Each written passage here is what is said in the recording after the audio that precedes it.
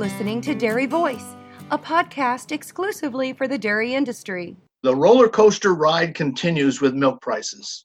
But in spite of the almost breathtaking highs we're seeing for Class 3 milk futures, producers may have disappointing prices in their milk checks right now. I'm your host, Joel Hastings, and here to explain it all is Dr. Mark Stevenson, one of the most widely known and respected dairy economists in the country. He's the Director of Dairy Policy Analysis at the University of Wisconsin-Madison. He and a colleague just put out a detailed informational letter entitled Making Sense of Your Milk Price in the Pandemic Economy. Welcome to Dairy Voice, Dr. Stevenson.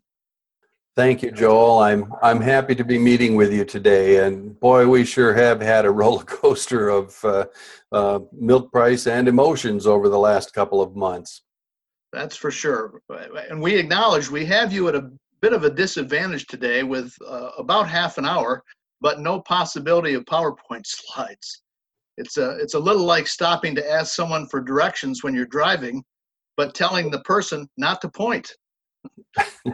But we're counting on you to help us understand the current price environment. Well, thank you, Joel. And I'll see if I can't do a good enough job of storytelling that you can envision my PowerPoints in your mind here while you're listening. And we can identify also in our surrounding information how folks can access your paper or even address some questions to you. We can take care of that at the end. Sure, that would be fine. Well, I guess I would get started by just going back a little bit in time here to talk about some of the events that have led up to where we are right now, and I think what's leading to what's going to be a most unusual time in regulated pricing history. And I think, this pandemic is anything but normal. I mean, it's almost the definition of abnormal for us, but it has really caused some problems for the dairy industry. My colleague, Andy Novakovich, who was the co-author of this paper, had kind of likened this time period that we've been in to, just a wild car ride of an event. And, at one minute you're in danger of driving in the ditch, and the next minute you overcorrect and you're almost in the ditch on the other side of the road. So we have certainly seen some pretty wild swings over the last little bit. Just to give you an example, and I'm going to use cheddar cheese as the example here, the CME spot prices. Most of the folks who do any kind of forecasting or looking ahead, for the year, have their focal point of the time period at the end of the previous year, like 2019, and the early part of 2020. We're trying to imagine what the rest of the year 2020 is going to look like. And during that time period, we'd had a very long expected and much needed recovery in milk prices. And most of us were forecasting that 2020 was going to be a continued price recovery year, and that we might even see as much as $20 milk prices by the time we got to the end of 2020, just because we expected demand to continue to build and it to be a generally good time period for commerce. But that was before COVID showed up. The cheese prices in the first 2 or 3 months of the year were kind of putting around $1.90 a pound at the CME. And that is a price that corresponded to reasonable Class 3 prices for producers. By the time we became convinced that this pandemic was a real thing, and we started to have some states that were beginning to impose their safer at home and closing restaurants and schools and other institutional food sales, we saw a real destruction in demand. About half of our dairy products are sold for out-of-home eating.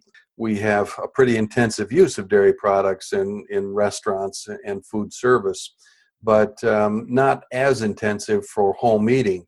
So when we all got shut at home, one of the first things we did was to run to the grocery store, and we began buying milk, and fluid milk sales soared.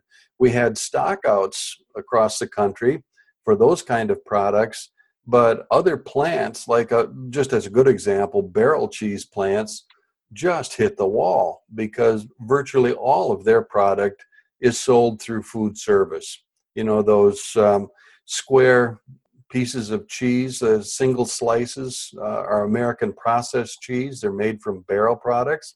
When you go and get a plate of nachos, maybe at the bar for snacking or something, that is a plastic sort of cheese that's also made from barrel cheese. Those sales just went to zero overnight, and those plants had to scramble to try to stop getting milk into them and move it over to other plants like fluid plants that all of a sudden had a surge in demand. So behind the scenes, there was a tremendously big scramble. The collective wisdom of most of the U.S. said that we were probably going to be 5 to 10% more milk produced than we could sell. Export sales had also been tanking because, you know, big buyers like China had their economies closed, and some of those container ships were stuck in ports over there. So we just weren't getting product where it needed to go. We found that cooperatives were either invoking base excess plans that they had in place, or were putting in place base excess plans that they hadn't had before to try and slow milk production down with strong disincentives for excessive production.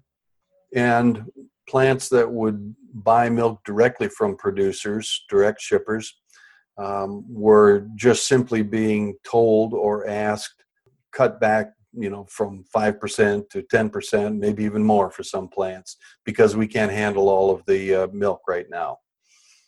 I think the industry did a great job in reorganizing and finding a home for most of that milk and dairy product, but we did have some dumping going on.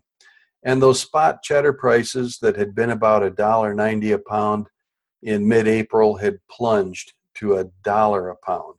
$1 a pound. We hadn't seen $1 a pound cheddar cheese since November of 2000. So that just tells you how low those price opinions had gone. And at that point in time, we were getting a little bit panicked about things. But, you know, the industry had some opportunities. A good example was, our export competitors for products like cheese, you know, we're selling their product at maybe $1.70, $1.80 a pound. So customers, export customers looking for product, looked at $1 a pound, and that was a bargain. That discount meant that we had some quick sales of export product. That picked some demand back up. We also had the government stepping in, $2.2 trillion emergency spending bill that identified some $16 billion for agriculture. One of the beneficiaries, of course, was dairy. And food box programs bought quite a bit of dairy product. And in that first month they did, it was about $300 million worth of dairy product. Significant. And with that kind of stimulus, we began to see cheese prices begin to rise again and fairly rapidly. We also had just ordinary buyers during this flush season of the year, you know, who are thinking about what their fall needs are going to be. And I think that demand estimates are all over the board. Even still, we don't know what fall demand is going to look like.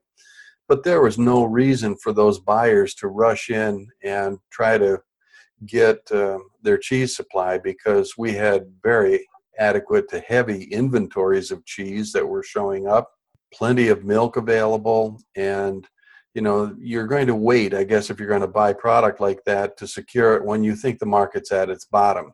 But with the export sales and with the food assistance programs that were buying product, and we saw cheese beginning to move up, I think that some of those buyers for fall needs also began to think about, well, it's time for me to get in here and buy or secure my product. So again, more demand stepped into the marketplace. And about that time, we found that, in fact, the milk supply had been tightened up across much of the dairy economy, and not all cheese plants could get all the milk they wanted, and those cheese prices started to go crazy. Within 2 months period of time of being at $1 a pound, they were now at $1.80 a pound, and we have never seen those prices. Even at the peak in 2014, we only hit a high cheese price of about $2.45 a pound. So, this is a pretty crazy time period for the dairy industry, and we're still at relatively high cheese prices. They've come down from 280, but we're in there in the 260 range, and I suspect that is going to be relatively short-lived. I don't know that for sure, but I think that this is such a high price that at this point in time, our overseas competitors for world markets will look at this and say, wait a minute, this isn't just the U.S. being non-competitive in export sales. We actually are going to look like a destination for cheese. We did, for example, buy quite a bit of butter last year when our butter prices were relatively high. And so I think these cheese prices are going to be reeled in fairly quickly. But we'll have to watch and see. But that's put a lot of bounce in our opinions on the futures markets for class 3 and 4 milk prices. Our milk price, just to give you an example, for June milk had been between $17 and $18 for a long period of time.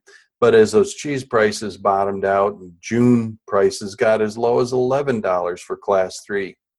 And today we're going to get the announcement here in a few hours' time what the June class 3 and 4 milk prices actually will be. But June's going to close at about $21, right in that ballpark. And class 4 prices are going to close somewhere around $13.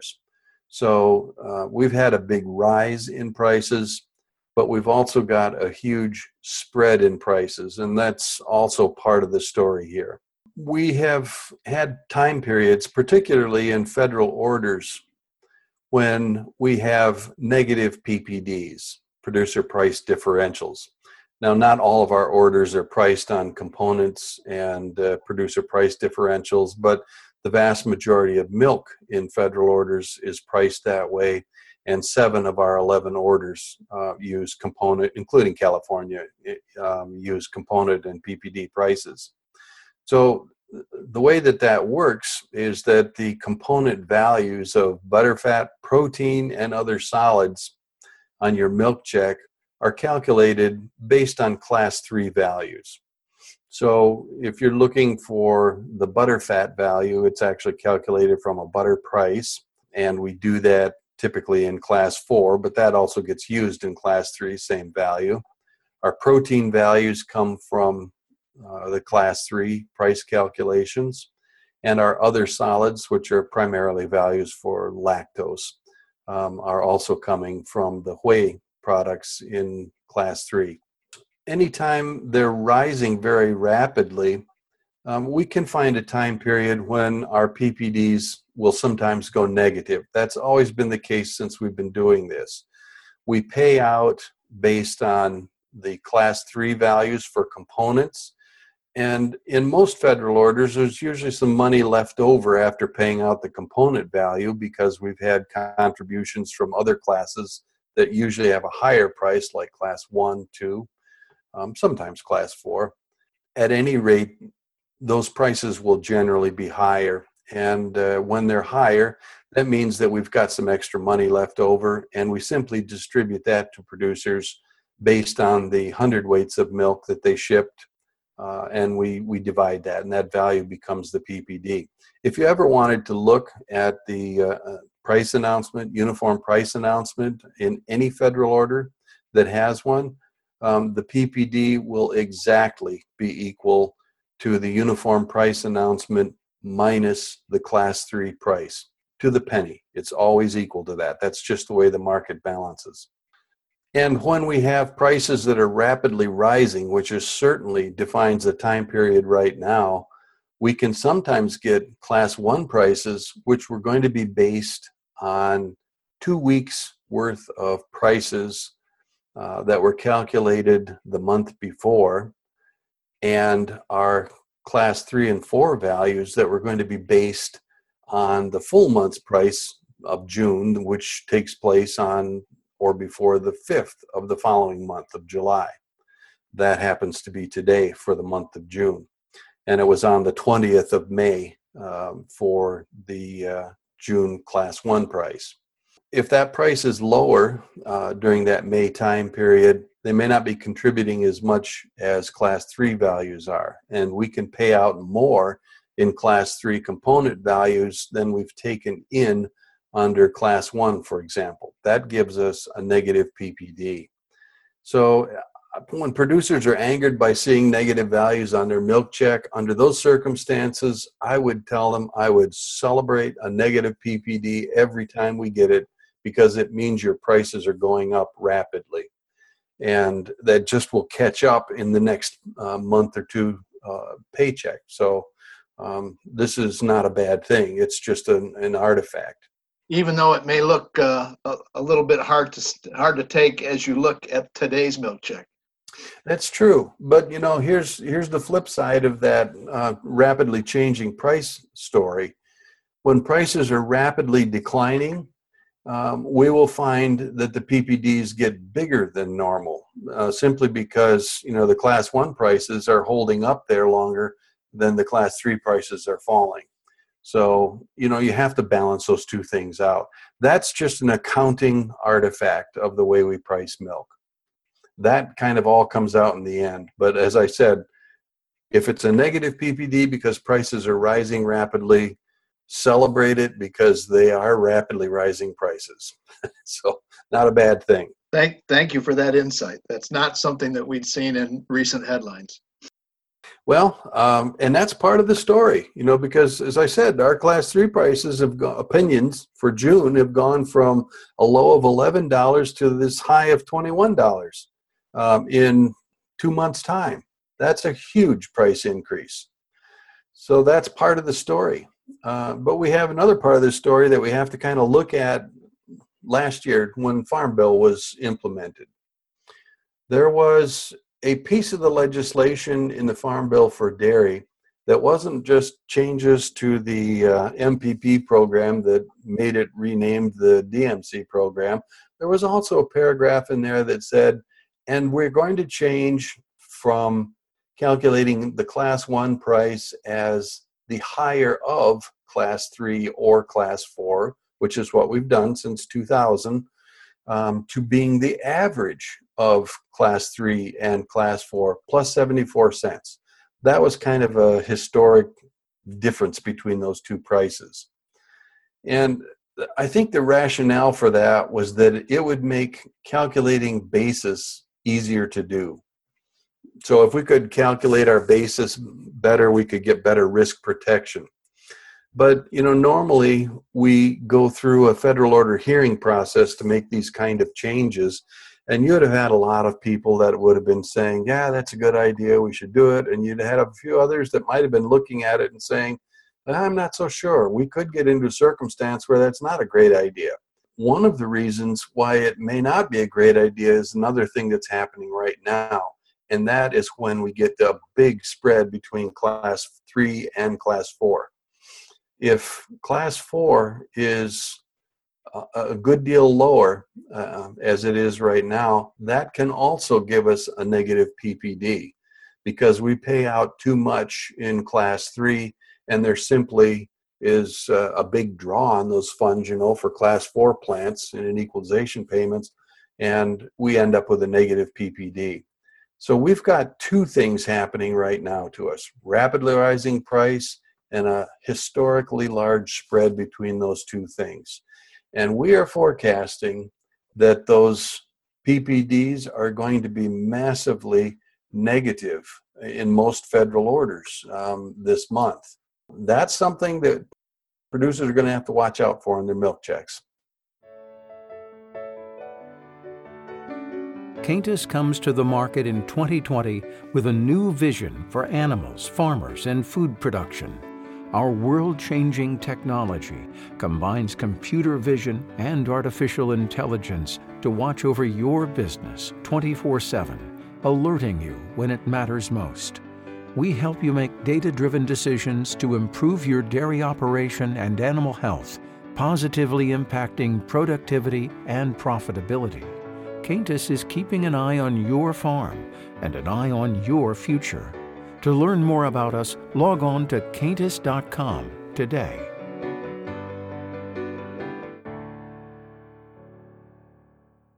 And we're back.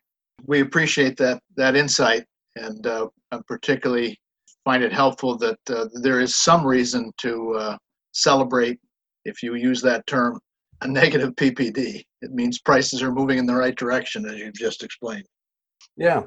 Joel, there's still one more piece of the story, though, that I want to try to relate if I could. Sure. And that is that in a federal milk marketing order, Class 1 plants must be pooled. So if we've voted a federal order in, federal orders are all about Class 1, fluid milk plants, then those plants are generally going to have to pay a higher milk price, not in every month, but most months.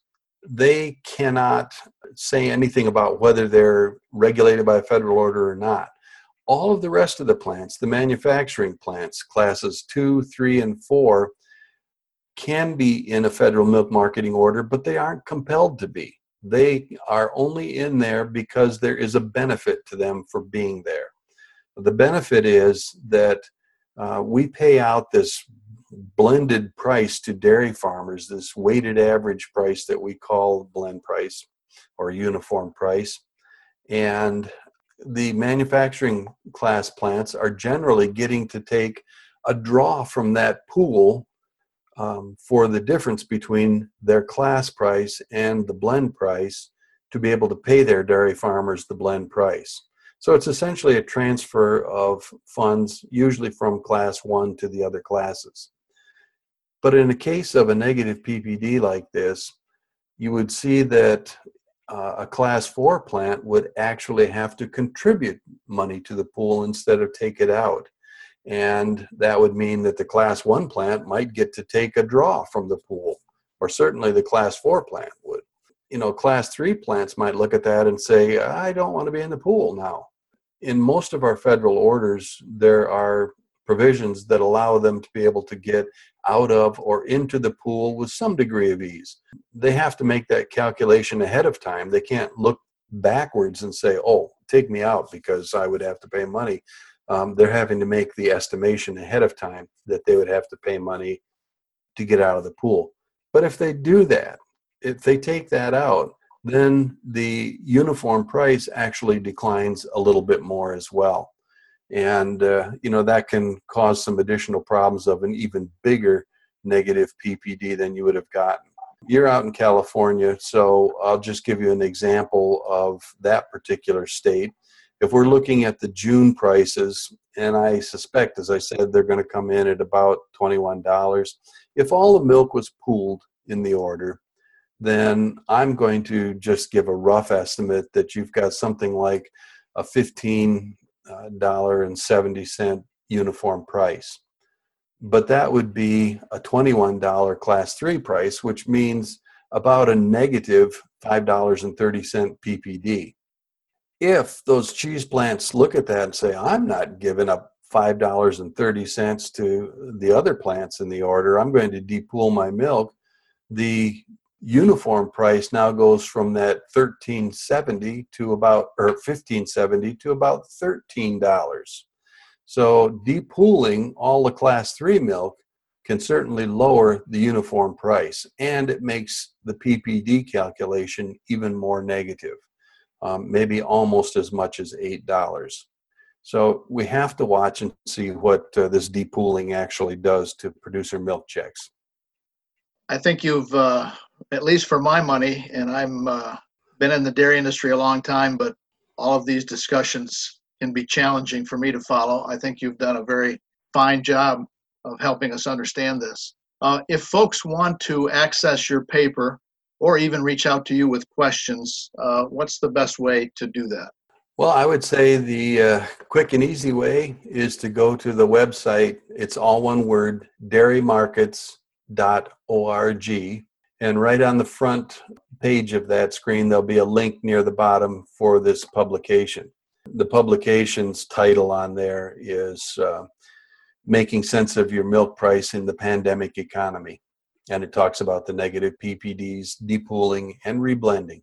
So that's the easy way to get there. If you want to get a hold of me from the website, you can find my email address there, and I would be certainly happy if people want to send a question or something. We thank you very much for taking time to be with us today on this very important and timely topic. We want to thank Dr. Mark Stevenson of the University of Wisconsin-Madison for joining us. I'm your host, Joel Hastings, for DairyBusiness.com and Dairy Voice Podcast.